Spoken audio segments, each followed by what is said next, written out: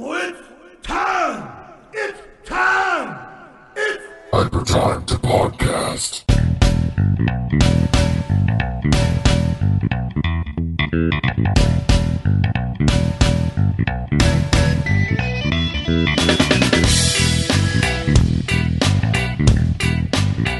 Welcome everyone into the Hypertime to podcast, and I am back for the October episode, which will be kind of themed for the spooky Halloween season, even though the story we're going to talk about is not exactly spooky or Halloween themed. But to do that with me is my co-host and friend, Alan Muir. Alan, how are you? I'm doing well. I lost a bid, eBay bid. Get some, like a lot of old Star Wars books. Oh, that one you showed us in the chat earlier? Yeah, I put in, my bid was like $24. Then within the last 30 minutes, I get a message, like an alert saying, you've been outbidden, 24.50, and then ended up going to like 27. And I'm like, thank God, I didn't want to buy those to begin with. So why'd you put a bid in for it? Oh, it was at the time I wanted them. I placed a bid before looking at like what books were there, and a bunch of them I already owned from previous. Like I have too many Star Wars books, like current canon and old canon. Yeah, I wasn't sure if you were originally referring to the thing I think you showed just a couple hours ago. I don't remember if that was an eBay bid or if it was just on Amazon for some cards. Oh no, that was one you pre-ordered. Okay. Oh no, those are Pokemon cards. What is a memories collection? Are they I just had like no- old cards? Like I think so. All I know is that they went up early for pro members because I guess it's the only thing that they can, the only edge you can get on the competition with GameStop. take whatever edge you can, because when it comes to those cards, you kind of need whatever you can get. I have an Elite Trainers box that I still haven't opened. It's just sitting on my bed, and I look, and every time I try to sleep, that thing will I'll hear it bang against the wall. I'm telling you, just do an unboxing for the site. I actually had an idea of something I can't even find any of the things I want to do for, but I was thinking of like, I know like Hot Topic and Spencer's and stuff would have like old energy drinks of like video game characters and whatnot. And I was like, maybe I should do like one of those drink test things where you just have like so 4 or 5 so different things. so basically the old version, like the retro episodes of the Bombcast. Exactly.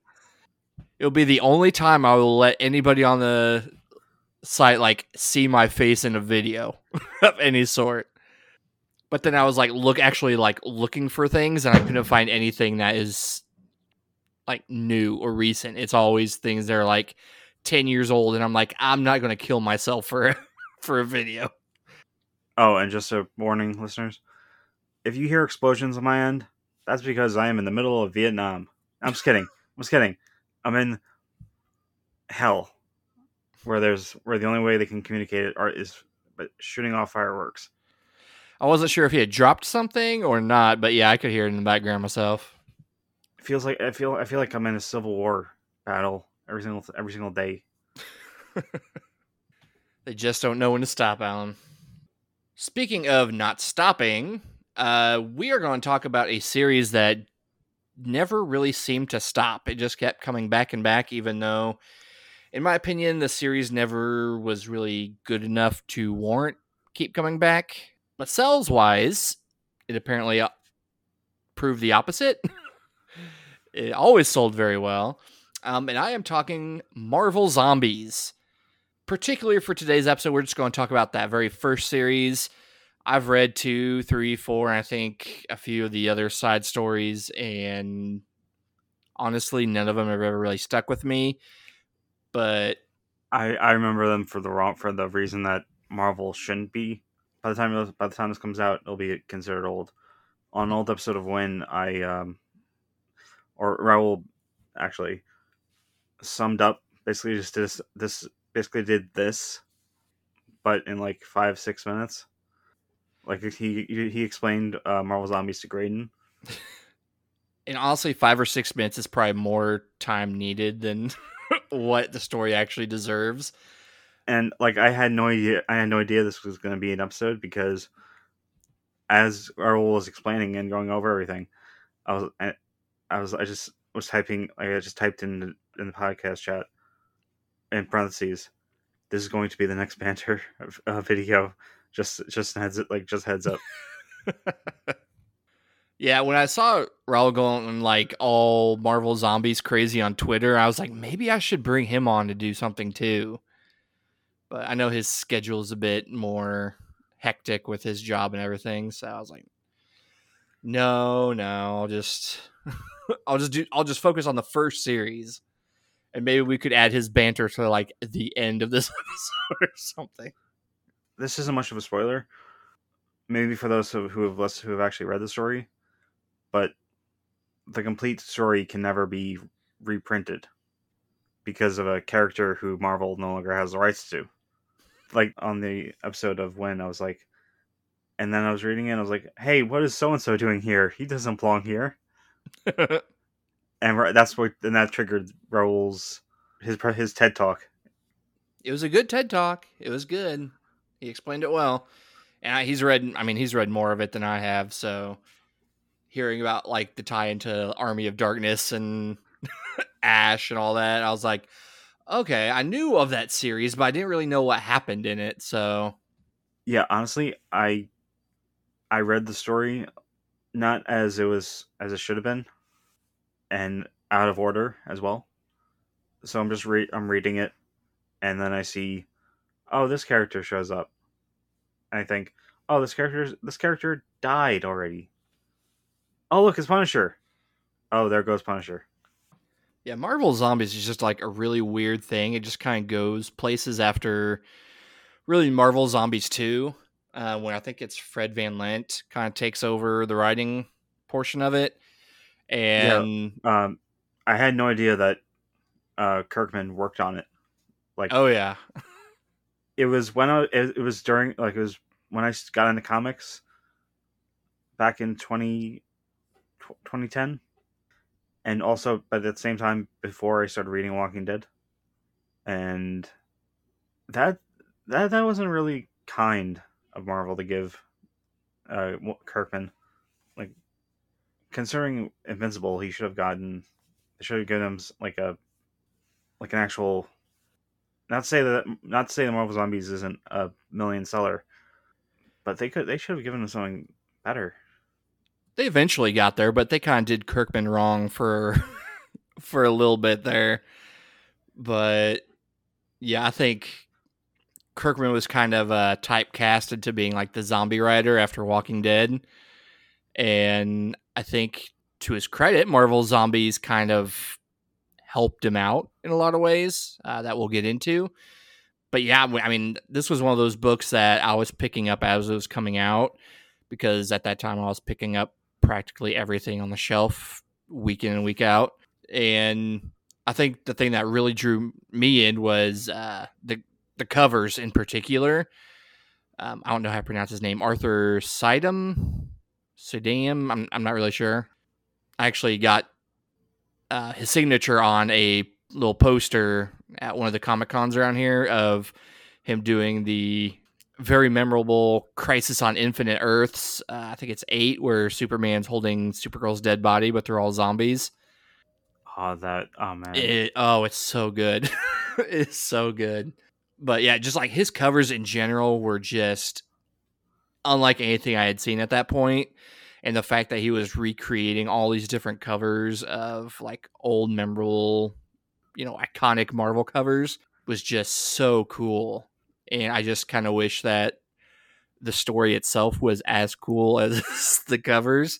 But, it was enjoyable enough that I would keep reading it. But I can't say after I got done reading it, I was like, that was a worthwhile read. It was just kind of like goofy zombie fun. But I can't remember. Sorry. Did you read this story? I read bits and pieces. By that, I mean I read what I thought was the beginning was actually not even close to the beginning. Oh, But at least DC got some of us like their hand in the they did DC double dipped with yes, they the did. version. They got Blackest Night and Deceased. Yep.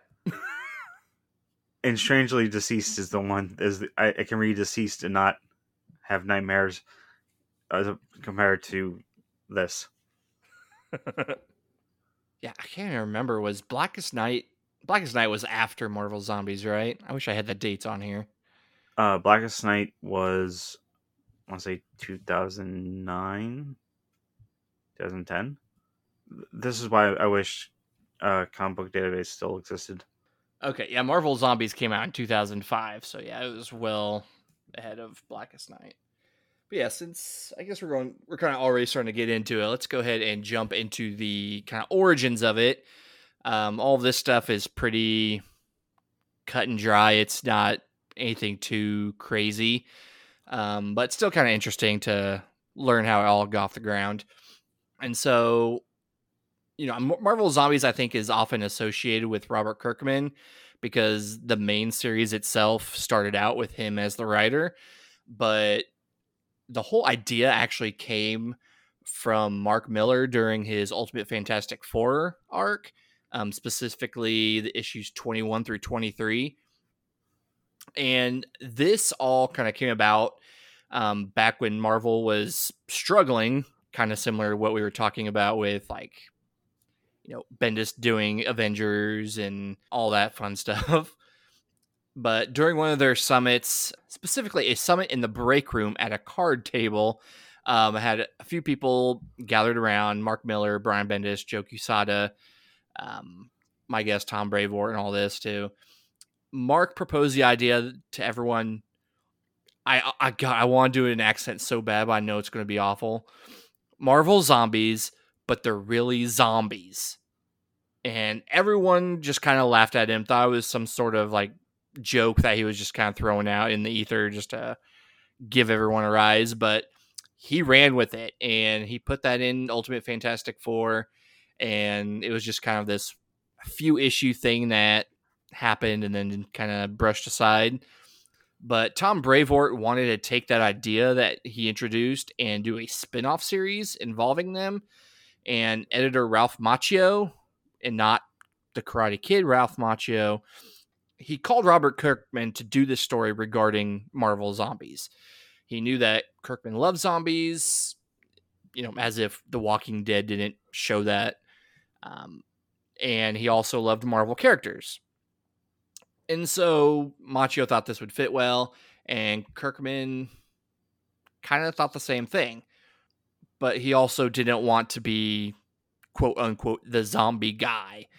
But he did agree to the miniseries, and that was kind of solidified even more when the person that was brought on to do the art gig was Sean Phillips. And Kirkman loved Phillips. He really enjoyed his work on Sleeper with Ed Brubaker and couldn't wait to work with him on Marvel Zombies as well. And Phillips himself was glad to take the work because between his artist gigs, he didn't have any work to do. He was basically out of work at that time. And so when he was given the option to do Marvel Zombies, he leaped on it immediately. Arthur Sidum, specifically when it came to the reactions to Marvel Zombies, he said, well, judging from the blog reactions, when Marvel Zombies first came out, I was the only guy who had the idea it was going to take off. Everybody at Marvel thought, this is going to be one of those things that'll come out and no one will notice it. It's going to disappear. As soon as I knew what the project was going to be, I thought this had the potential to be big because I knew what the fans wanted. Okay, can I just interject with something that can actually... Sure. Like something... Okay. I'll see if I can send you the cover for it. Back, I want to say 6-7 years ago, Josh Mobley, at the time VGU co-head with the Sponge, James Mangello, wanted to do a magazine. Like I think it was he came up with like how it would go. I contributed I think $150. Hmm. Or maybe 150 to 200, and we needed 300. And it was back when I was wide-eyed, as I look back, and it was like the cover wasn't no, I think it was 2013, because the cover was Injustice. It was Batman fighting Superman, and yeah, I just remember Video Game Utopia, something, and then it had like a preview, a review I did for one of the Metro games or Dead Island games, Hmm. and I had a bunch of other stuff. And I really this is kind of sounding, now I think of it, sounding like the anti-Marvel zombies, but I think I was the only one who was who thought this is going to do gangbusters. Yeah, let's just say that the not a lot of people contributed, or like the crowdfunding campaign didn't go well. Mm. I'll say that must have been before I came on because I don't remember that at all. Yeah, it was. I want to say, yeah, you joined in late 2013, right? Yeah, I joined August of 2013. Yeah, because I joined January of 2013. But enough of that. Back to the show. So when Sean Phillips was brought on board, he wanted to do something similar that he did with Ed Brubaker on Sleeper, maybe because he knew Kirkman loved it. It was going to be photo referenced and mostly inked with brush, but he was going to have it less freeform than what he did on that book. However, because these zombies were already an established thing that was done in Ultimate Fantastic Four, he wanted to keep it cohesive with the original designs that Greg Land had put together during that original appearance. Kirkman himself never planned on there being a sequel to Marvel Zombies, but he also wasn't ruling it out prior to the book's release. And Sean Phillips as well said he would be down to do another go at the zombie universe, but only if Robert Kirkman was at the helm. If I remember, I think they both came back on for Marvel Zombies 2. I don't have that in front of me, so I could be wrong, but Kirkman at least did, but I think Phillips came back too. And then with the covers, which I think is probably one of the most notable things about that whole series, Arthur Sidem was tasked with bringing eyes to the covers of that book. And to say that he succeeded would be a vast understatement. I would say that his covers would regularly outshine the stories themselves, as they were amazing zombified recreations of the beloved covers. So much so that they basically had to put out books of just his cover collections of that series.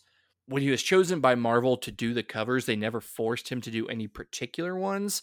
Instead, he had a bunch of old comic covers that he really loved, but he also reached out to his friends to get suggestions on ones that they loved.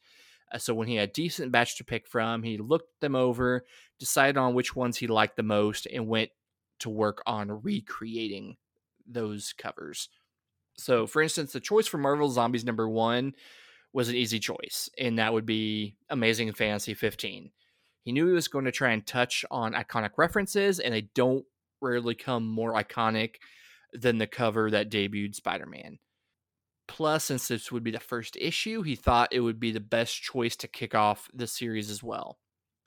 Typically, he would also try to put in humor into his work.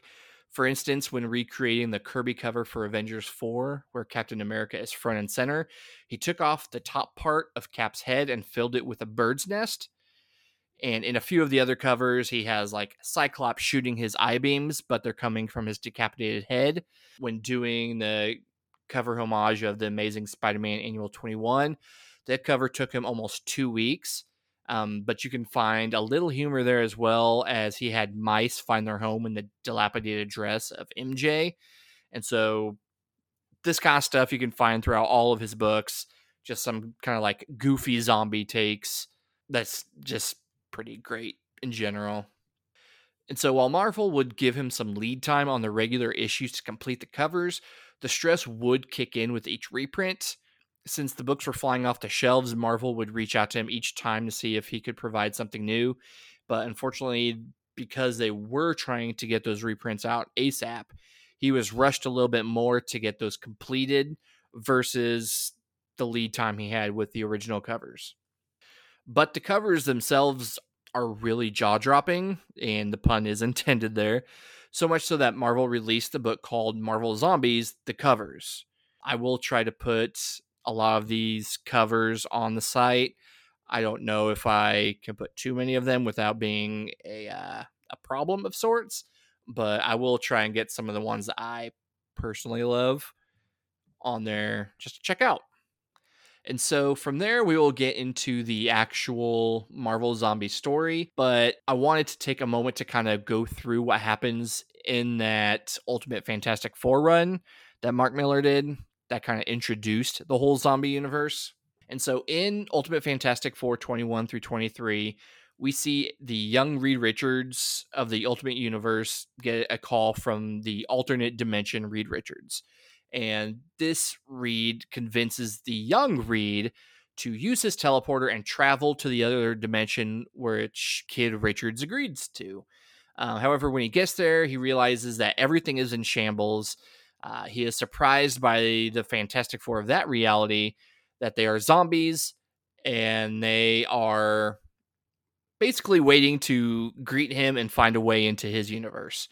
They kind of quickly reveal how their universe became all zombified.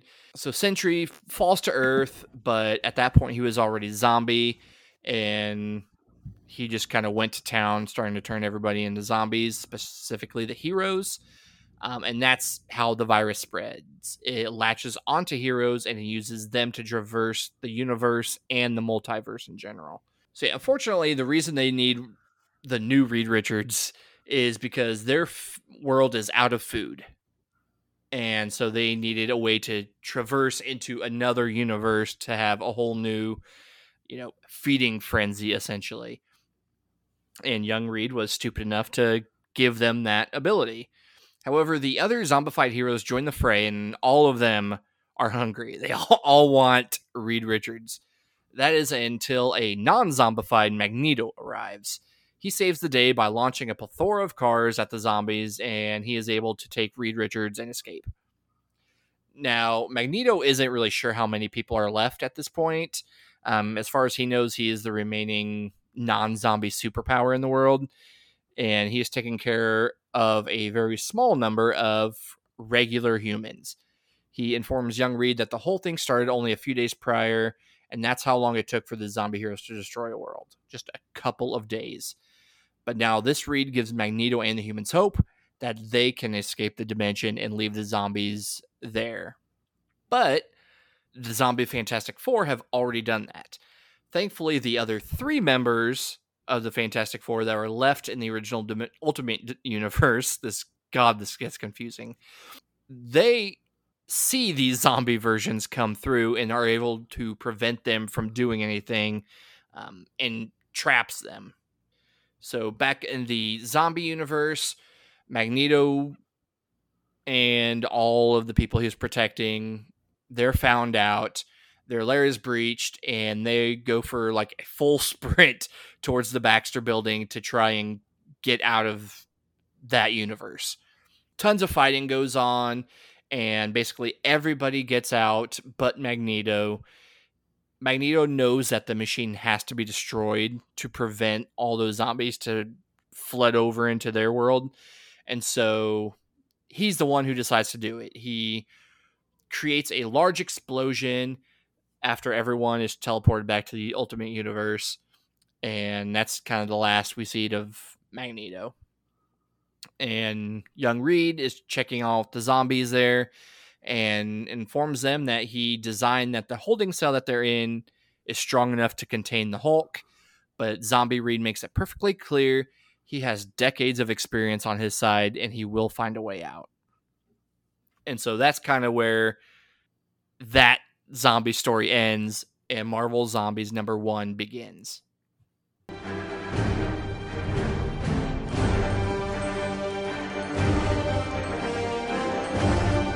this will be pretty quick because for all of that, not a whole lot really happens in this book.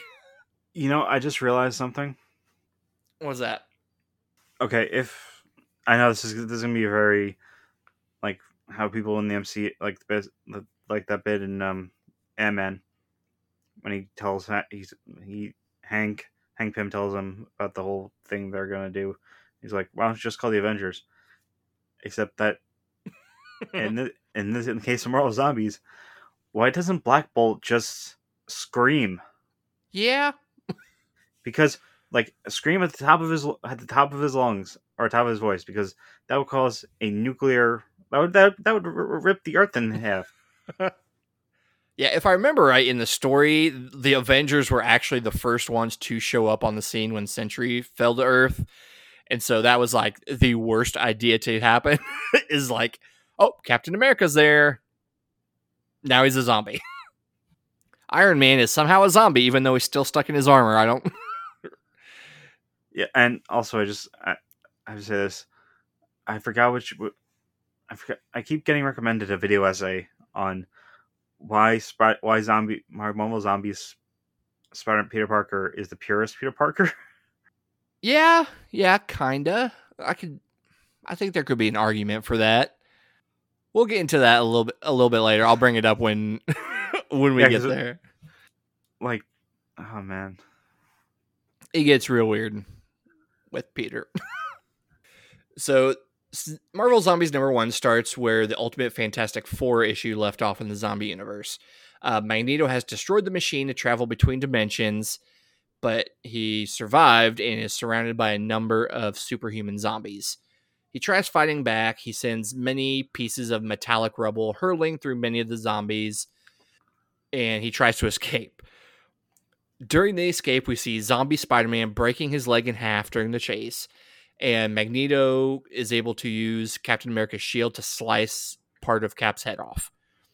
Not enough to kill him. Well, you can't kill a zombie. He's already dead, but to stop him, immobilize him permanently. But it leads to some good kind of humor regarding Captain America and his split head and seeing his brains and everything. And so Magneto is able to escape briefly. And it's during this point where he is contacted by someone that he thought was dead, and this person is on Asteroid M. Magneto says he will find a way up to the asteroid, but to remain on radio silence until then. And as he heads towards the sewers, he is surprised by a zombie Hawkeye who gets off a shot, lodging an arrow in Magneto's side. Magneto uses the manhole cover to slice off Hawkeye's head, and as the zombies head towards him, he finds ways to slow them down, including collapsing a whole building. However, a miniature zombie wasp, specifically Janet Van Dyne, not the actual insect, flies in undetected, grows in size, and bites Magneto from behind as he gloats. Many of the other zombified heroes start arguing over eating Magneto, but in the end, we get a very Romero-esque page of panels showing the zombies feasting on Magneto and all of his insides. Did he say, "I hope you choke on him"? I don't think he did. Because that would have been very Romero. Like that'd be the ultimate, like the ultimate way for Kirkman to pay homage to George Romero. And that is something Magneto would absolutely say as well. And so the zombies take a moment to collect themselves, noting how they feel now as zombies, including some human elements showing after feeding, especially Spider-Man. And this also includes some humor mixed in, like the Hulk having reverted back to Banner, but his body can't take all of the meat that the Hulk actually consumed. And so as Banner, his stomach basically bursts open. Zombie Luke Cage points out a figure in the sky. We see the Silver Surfer, and the zombies attack in hopes to feast again. And so I forgot I did not put down exactly what was said during that like more human discussion, but it was they were kind of going about how like disgusted they are with themselves that they're doing this and they don't really know how to do anything about it. I can't remember if it's in this issue or another issue, but Spider-Man basically says that the whole reason he wears his mask, even though it's not really necessary at this point, is that he can't basically stand seeing himself. He would rather do this as Spider-Man than going around eating people as Peter Parker, because I guess he is the one who ate like Aunt May, Mary Jane, and so like he's so ashamed of himself that he would rather hide behind his mask than just leave himself as Peter Parker out in the open. And Spider-Man kind of has like several moments throughout the series where he keeps bringing up like this isn't right. Like we shouldn't be doing this, and I don't want to do this, but I can't help myself. And Yeah, everyone like, else is like, get over it, dude. Like, specifically him saying, "Oh my god, I ate so and so." uh-huh. I'm not gonna say who, but and I'll say who it was. He ate Uncle Ben. Mm-hmm. Like he's the one zombie who actually seems to feel remorseful, which I think is probably why that video popped up for you.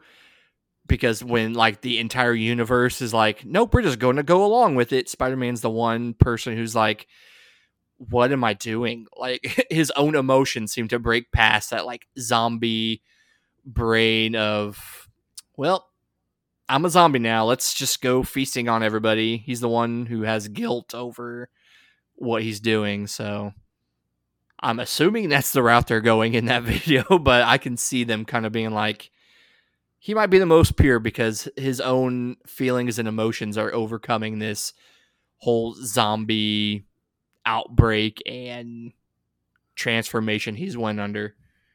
So from there we go to Marvel Zombies #2, and despite the tease at the end of the first issue, Silver Surfer just kind of splits. Nothing really happens with him right there. Zombie Hank Pym wants to go find Janet, who split earlier, and tells the others to go back to Iron Man and tell him Magneto died in an explosion, so they couldn't bring any body parts back, to hide the fact that they ate Magneto without sharing anything. But what they don't know is that Hank Pym has a hidden room where he's keeping a sedated T'Challa, and Hank is keeping him there on ice to ration off like parts of his body to satiate his own hunger. And Hank I don't think that. Sorry to interrupt. I don't think I don't think this could happen in today's current climate. no, especially no.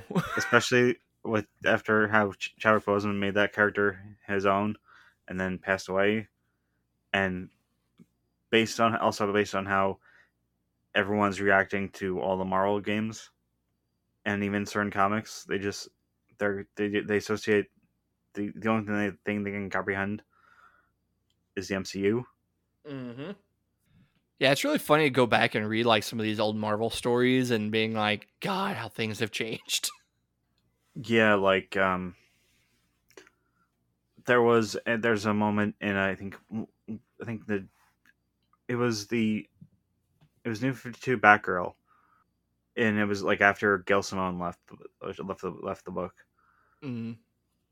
and there's a trans character, and DC got some heat for that, not because of they had a trans character, because they fucked up.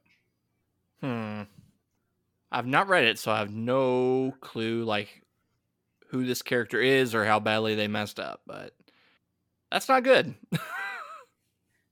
Yeah, but then again, this was from 20, I want to say 2014 or 2015.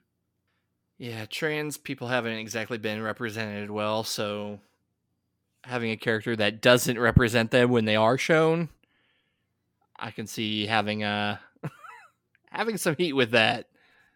Okay, found it. Batgirl 37 from 2014, and it turns out that like the character there was a imposter Batgirl, and it was a male artist named Dagger Type, and it was Barbara reacting with amazement and an unfinished but ambiguous statement. But you're Oh boy. yeah, and in DC's defense, this was when Cameron Stewart was writing, and the whole controversy with him. Or I can't remember if it was Cameron Stewart or Brendan Fletcher. Yeah, I'm trying to look it up now, and of course, putting in Batgirl 37 is popping up other Batgirl 37s. I'll find it. Let's see. Oh, no, it's written by Cameron Stewart and Brandon Fletcher. According to DC's site, at least. Maybe I'll check it out in DC Universe just to... I send you the... I found the image and sent it to you in the Facebook chat. Okay. It's just one of the things where... I mean, they've come a long way since then. Oh, Lord. Yeah. Huh. Well, learn from your mistakes, DC. Or in the case of Cameron Stewart, never learn or just disappear. Yeah. But enough of that. Primary colors. Let's talk about all this darkness. So, yeah, Hank verbalizes things about his zombie self, like his love for the taste of flesh when he is surprised by Janet. She calls him out for keeping T'Challa a secret. And when she gives him an ultimatum to share T'Challa with her, or she'll spill the goods to the rest of the gang, Hank decides to bite off her head. At one point, she was the size of a wasp. But when it happened, it was kind of unclear if he grows or she shrinks. I don't know. It was, if I remember right, the panel there was a little off. But the fact that the Hank continues to do Janet wrong, even as zombies, is kind of telling of that relationship. So Hank tosses the body aside and spits out her head, remarking on how gross it tastes. And he starts chowing down on the shin of Black Panther he sawed off when T'Challa starts coming to. So he leaves to find the sedative. And then we see a splash page of Silver Surfer seeing nothing but zombies in this world.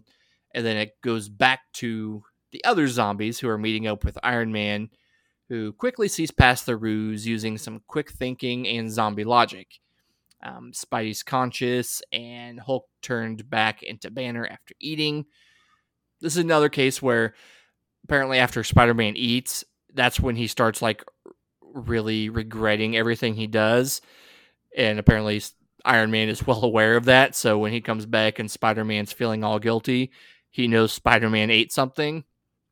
And same thing with Banner. He's only Banner after he's been fed, because when he gets hungry, Hulk get hungry. The hunger is essentially the anger at this point for Bruce Banner. So Tony gets the idea to split up in hopes of finding any and all survivors, including asking Cap about hidden bunkers for people high up in the government. But as they talk it through, Silver Surfer shows back up. He informs them that he has summoned Galactus, who will arrive shortly and consume the planet. But the zombies don't care. They just see food in Silver Surfer and they attack. And unlike Marvel Zombies number 2 and Marvel Zombies number 3, they actually do fight Silver Surfer. There are plenty of zombies to fight, but Surfer has the power behind him. His power cosmic is quite effective and cuts Iron Man in half. It blows a hole in Nova. And even when they get close to him, the Surfer's body is impenetrable to being bitten, but not getting knocked off his board, as Thor shattered Mjolnir in his face. Surfer continues to be surrounded and is firing off blasts to keep the zombies at bay. But zombie Wolverine rushes in, slashes Surfer, only to have the claws catch and rip out his skeleton in his forearm. So he pulls off his adamantium skeleton arm, cuts off the flesh before Tony calls for Wolverine to throw his upper body at Surfer to fire off a repulsor blast. He is thrown, and they don't really show anything else in the comic resulting in what that does. Just kind of cuts off there. Hank sees the fighting from like a alleyway. He decides not to get involved. Bruce Banner and Spider-Man are talking. Bruce can feel the hunger return, and so he transforms into the Hulk. Spidey rips off his broken leg. Hulk leaps in, pulls Surfer away from the others, claiming Surfer is his. But Surfer blasts him in the face and leaps on his board to escape. But Hulk is not happy about being shot in the face with the power cosmic, so he leaps after Surfer, grabs him, and bites off his head. The zombies rush in, hoping to catch a meal, but Hank has grown large and carries Spider-Man and Iron Man over to Surfer's body, lifts it up, and allows the two to eat. Biting off Surfer's head did a number on the Hulk, but zombie Hercules notices the head is stuck in his mouth. He tries to pry it out, but Hulk wakes up angry and is still hungry. So we see Wolverine, Luke Cage, Spider-Man, Iron Man, Captain America, and Giant Man finish it. And as Beast comes up to argue about them not sharing, Cap points, which releases some of the power cosmic and eviscerates Beast's head. The zombies who ate Surfer now have some of that power cosmic at their command. The next page, we see that Black Panther has escaped, and he is holding on to Janet's head. She keeps begging for a bite, but T'Challa just wants her to shut up. They do find a safe spot, and they discuss the absurdity of the hunger, both as how she can't control it, and he's trying to explain that she doesn't have a body to feed, so this is all just kind of a mental thing she has to get over. Just then, he is surprised by Fabian Cortez and the other Acolyte members from Asteroid M, who are looking for Magneto. And then we see the zombified heroes who have the power cosmic, and they wiped out all the other zombies. But they start regretting it now because Galactus has arrived. And they inform him that they ate the Surfer, and they will do the same to him. And that is the end of Marvel Zombies number 3. Following along, Alan? Unfortunately. like it's basically like zombies just trying to eat other things, and yeah, and another case of why doesn't this happen? Why? Or it's actually a reason something I want to have. I thought when I first read it, because it turns out actually I did read this. I thought I had was where's Galactus, and then I realized, oh, if Galactus eats the Earth, he'll technically be a zombie Earth, and then he'll become a zombie. And oh man, that's even effing worse. yeah, it plays out a bit differently, but part of me would think that would be a really cool idea. It was like having a zombie Galactus going around and turning other planets into zombies. Having zombie heralds at his command and everything. But in Marvel Zombies number 4, we see Galactus quickly overwhelming all the zombies, making them realize that his hunger exceeds their own. However, they try their best to put up a fight with the power cosmic, but it doesn't really bother him in the slightest. Instead, he fries half of Luke Cage's body, which is enough to send the other heroes running, even the Hulk. Hank Pym leads the zombies back to a secret lab to devise a plan, but to his surprise, he realizes T'Challa is missing.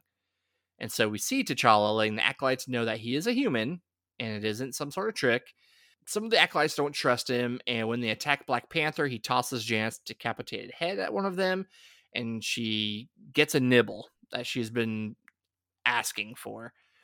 T'Challa continues to fight back, but Cortez puts an end to all the fighting and lets his team know that T'Challa is coming back with them to the asteroid. However, when they plan on destroying Janet's head, T'Challa stops them with promises that he will watch over her. We skip a few days ahead where Luke Cage and Spider-Man are playing a game of cards. It's a little heart-to-heart about being zombies now, and how Spider-Man wears his mask because of his shame of eating those who he loved. With that, Wolverine informs them that Captain America is back from his trip to Wakanda to gather some vibranium. This is the last piece for their plan against Galactus. And not only that, but Captain America finds out a way the zombies are holding off the hunger a little bit more. They're tearing out bits of the undigested meat from their open wounds and re-eating it. With everything in place, the zombie heroes head out to fight Galactus, but they aren't the first ones there. Fighting Galactus is a bunch of zombified villains like Venom, Red Skull, Stilt Man, Green Goblin, Dr. Octopus, and a few more. Black Panther arrives on Asteroid M and hands over Janet's head in hopes to find a cure.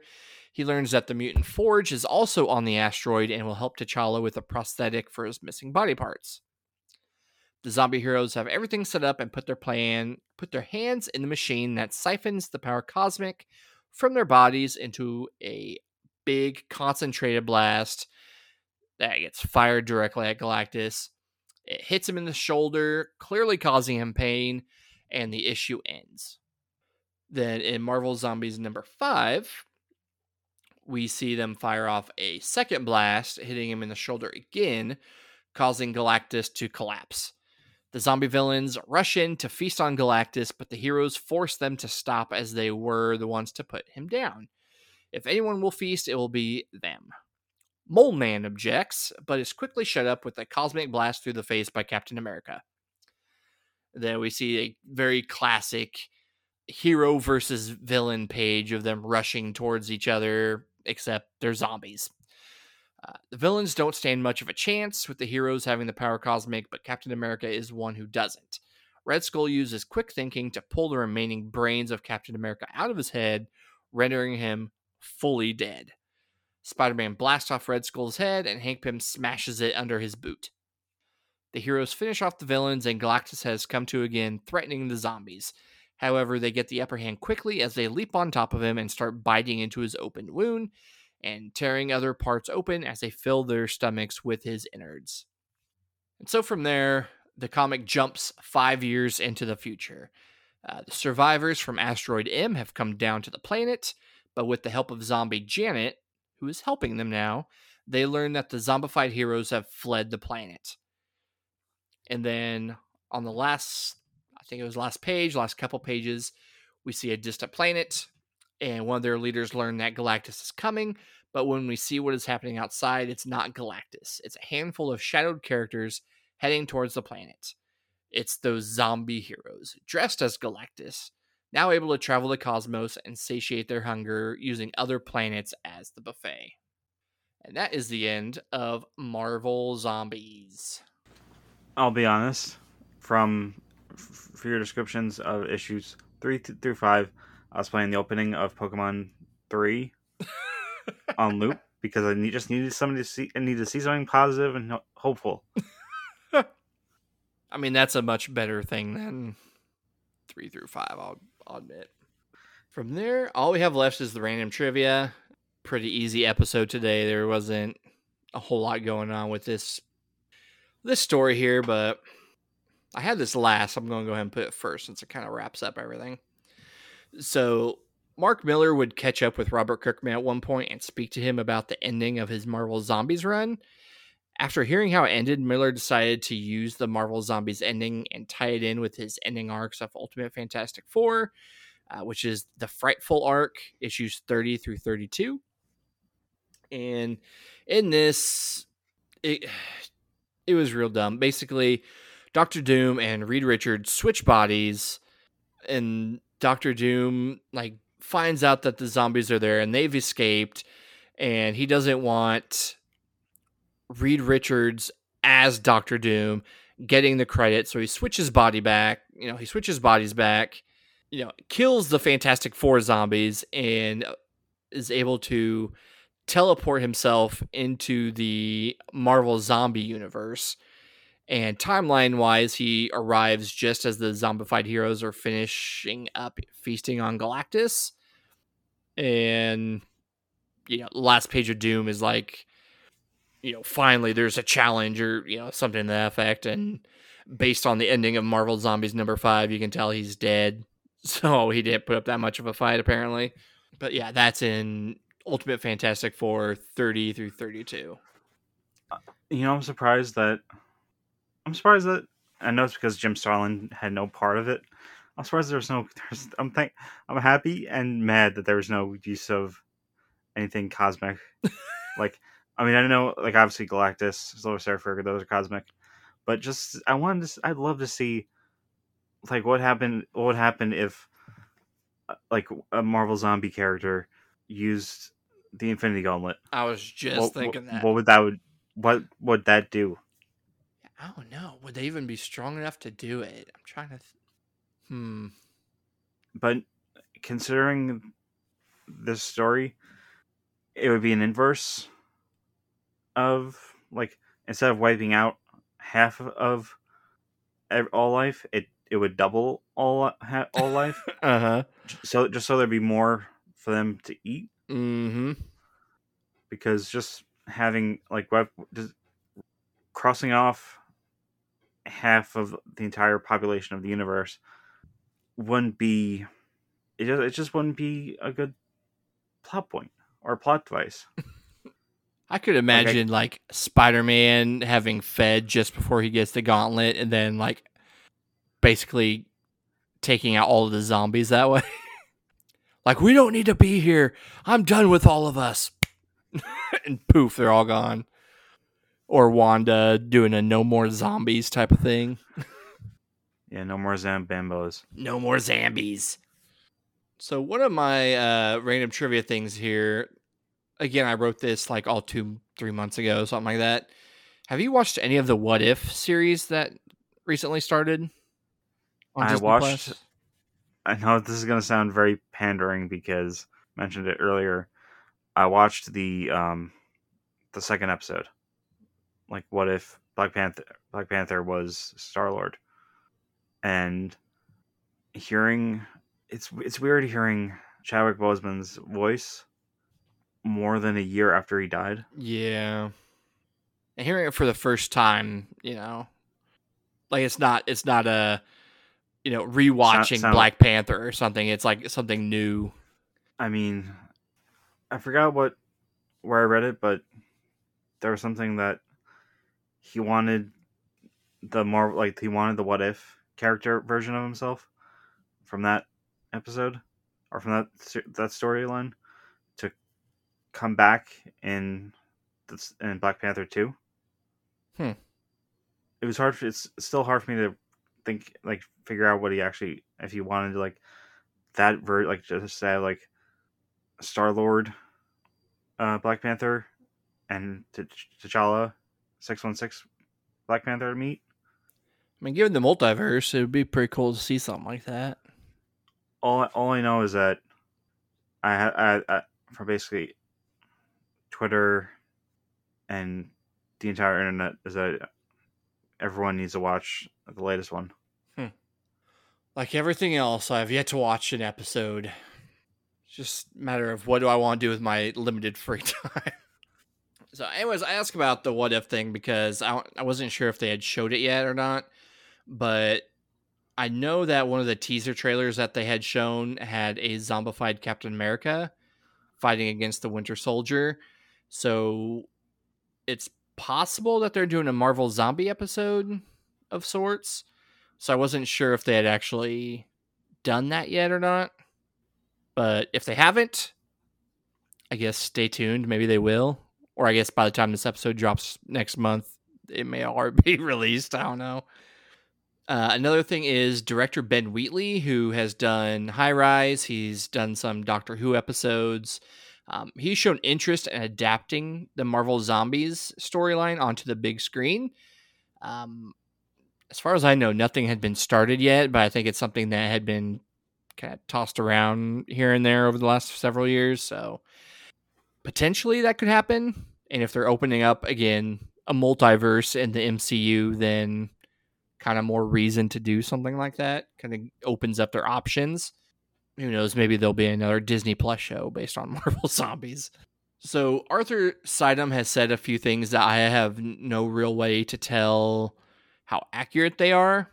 One of the things is he said that the success of Marvel Zombies is what propelled AMC to finally give The Walking Dead a shot as a television show. So, I mean, there was the whole thing with HBO. Like, I think HBO was the first place it was pitched, mm-hmm. and I think it was. And I think at that point in time, Thomas Jane was attached to this series. Mm-hmm. Which, man, I would have loved to see that. Yeah. But then again, Andrew Lincoln he is Rick Grimes to some people. Yeah, if I remember right, they were having a hard time getting Walking Dead off the ground. But I can imagine if Marvel Zombies came around and sold as well as it did, showing that, yo, we want zombies.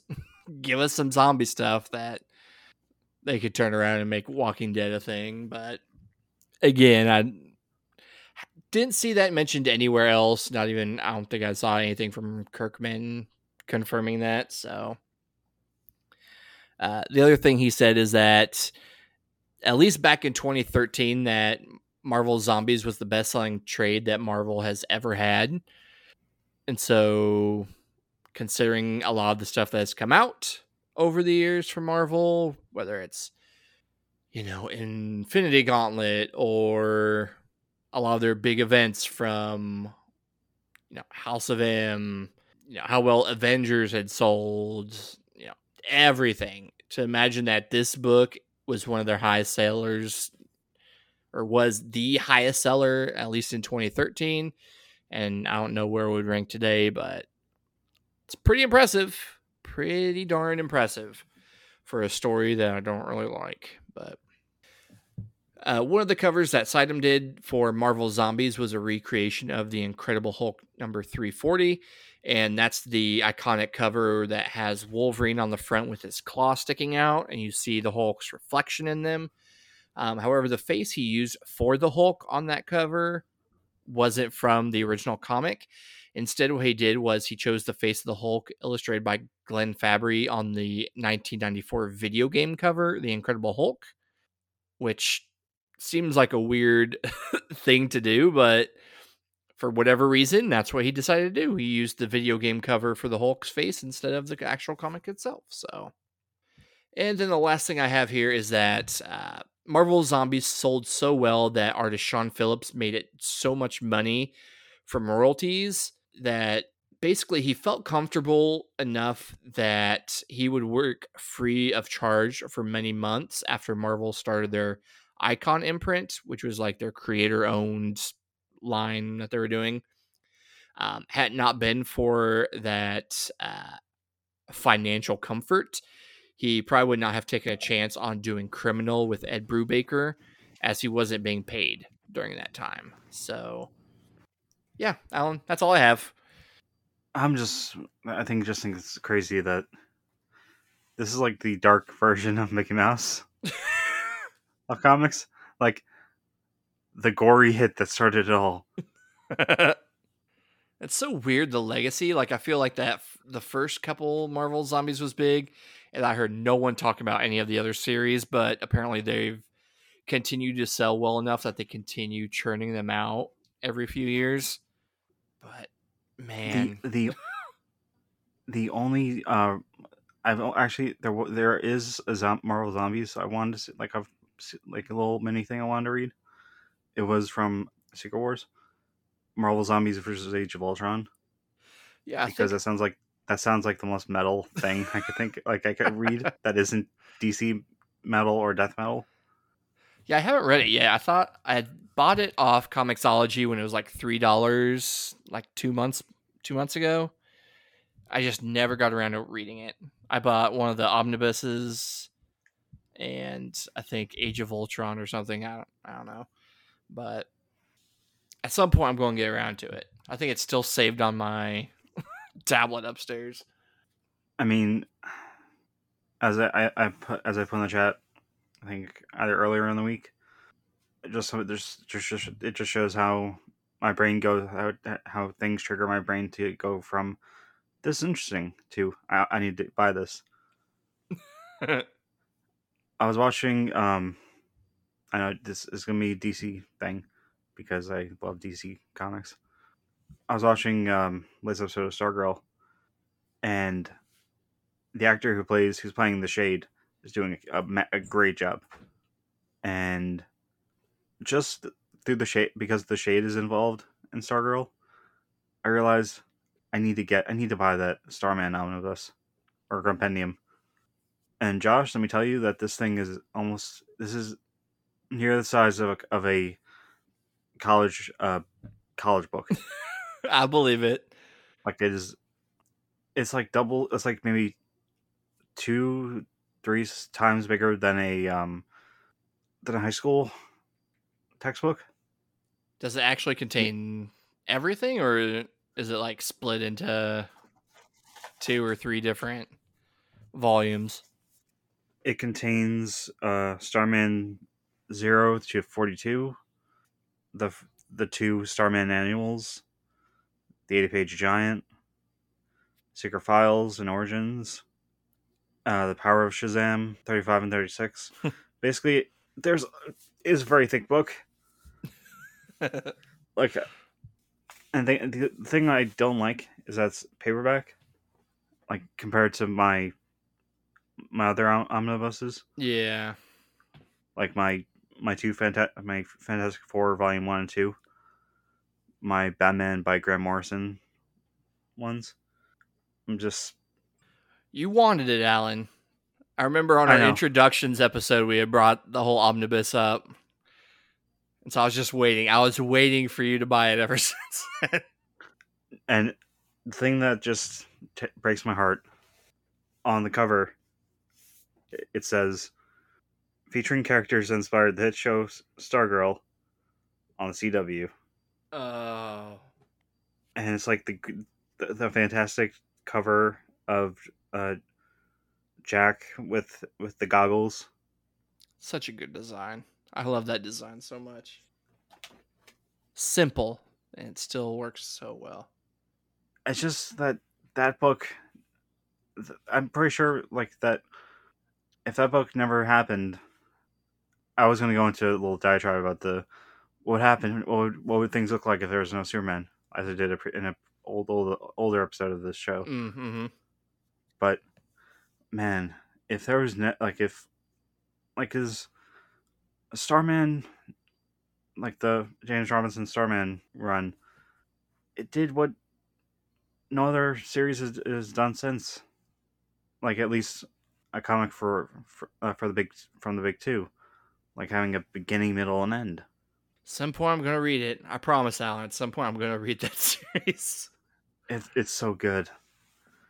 I remember people were hyping that series up when James Robinson was announced to do his Superman arc or his Superman run on back. God, what was it? Late 2000s.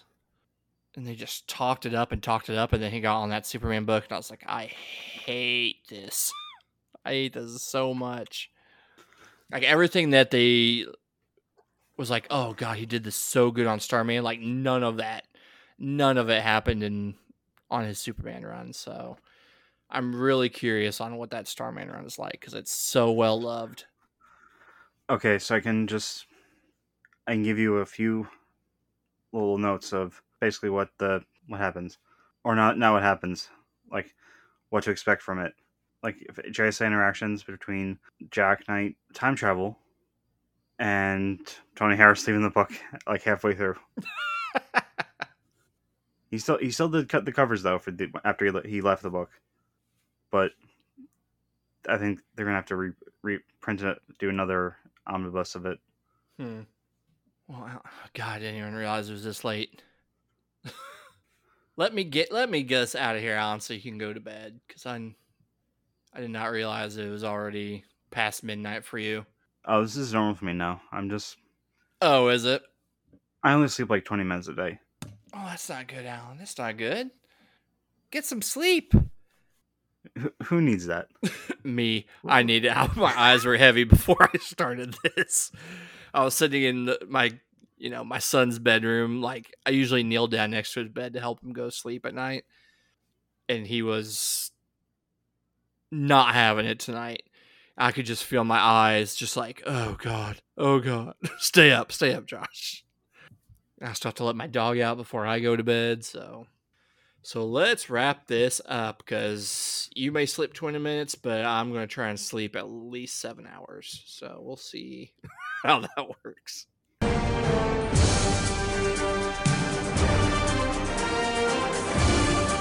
Yes, thank you for everyone for listening.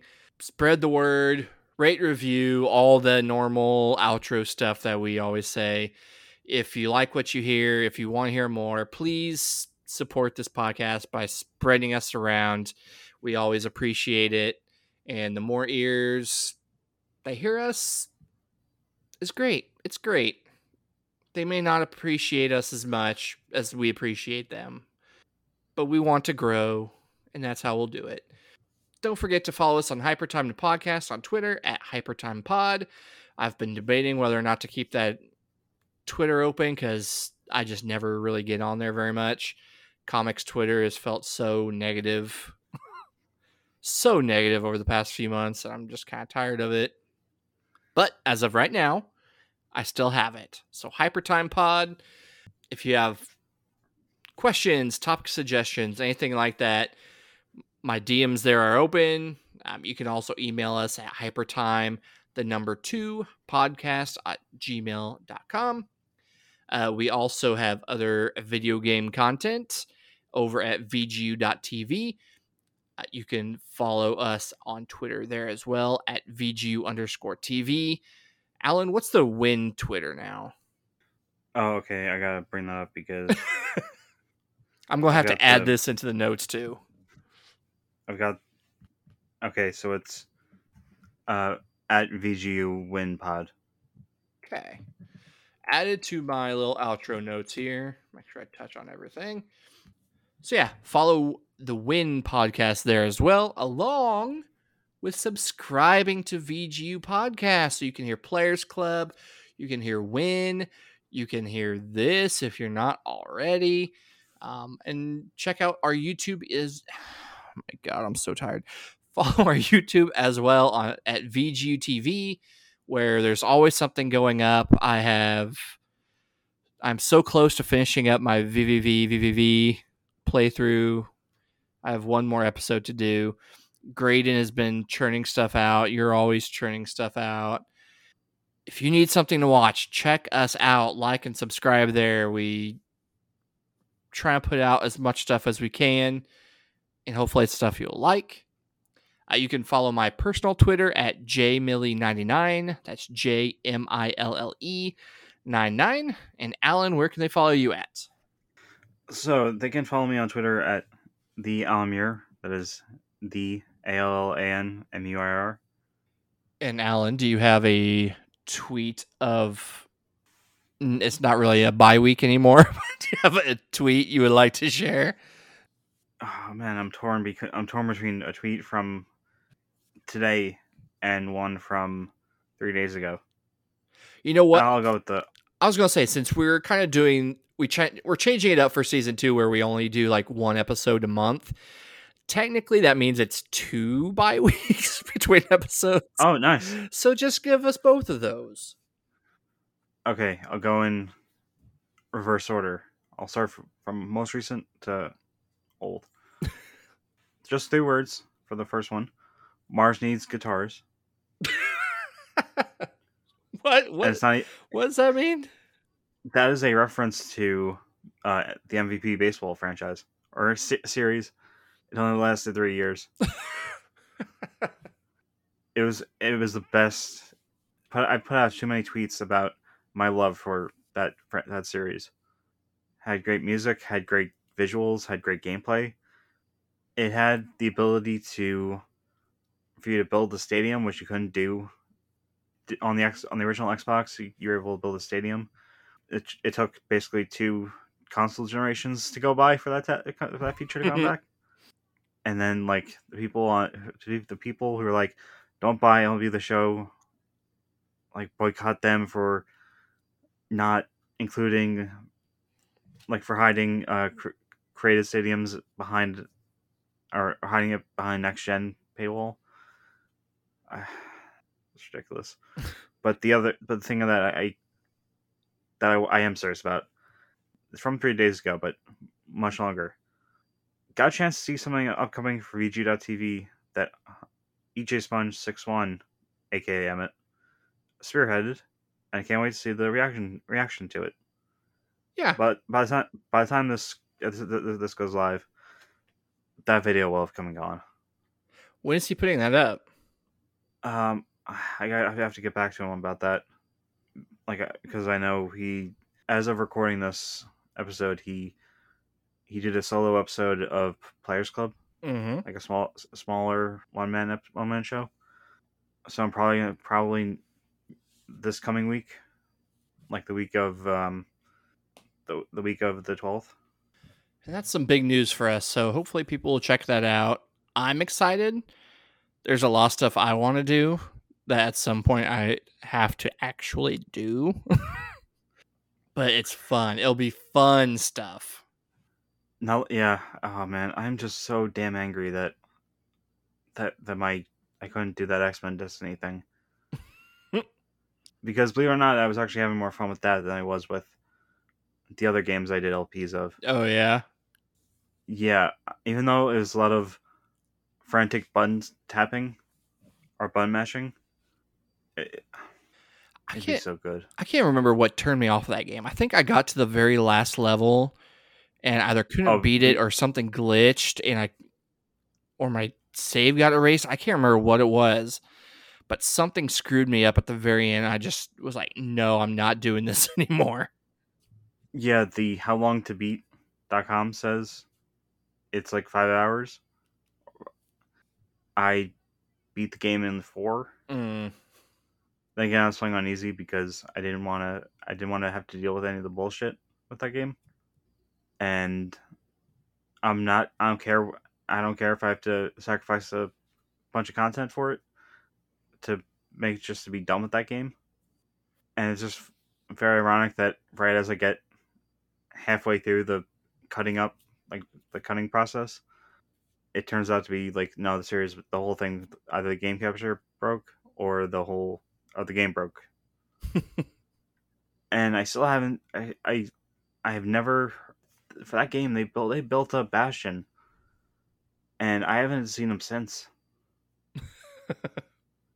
Not to say that there's something like that Mike Carey can't say, like he can't tell a story, because he can. I remember literally nothing about that game. Just that I did not enjoy playing it. I actually, the best part of the game was the credits sequence. I'll be honest, because you're playing like whoever you choose to join up with, either the Brotherhood or the X-Men.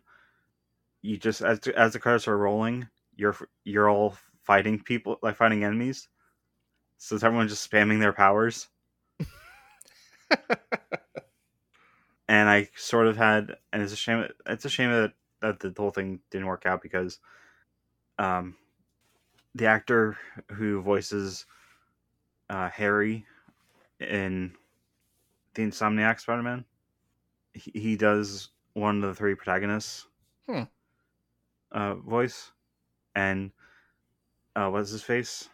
Peter's voice actor, or he's in the game too. I think he voices Quicksilver, and like I just found it. I remembered that he voiced, like, that those 2 were in that game, and I was gonna try to slip in this like Spider-Man reference if I had the ability to magically fix the game screwing up. Yuri Lowenthal. That's what I was thinking of. That's the name, yeah. I'm terrible with names, but if it's one of those things that if I hear the name, I'll know it. But yeah, with that, let's go ahead and bid everyone adieu. I hope you all take care. I look forward to talking again to all of you next month as we discuss, well, we'll figure that out closer to recording time, which one we want to do. But until then, I hope you all take care. Have a good Halloween, and we will see you before Thanksgiving. Bye.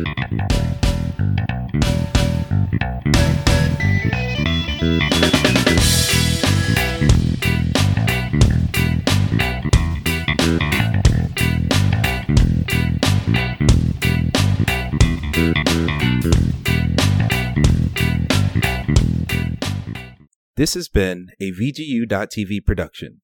For all of the hottest hot takes and other opinions on video games, music, and a lot more, tune in to VGU.TV.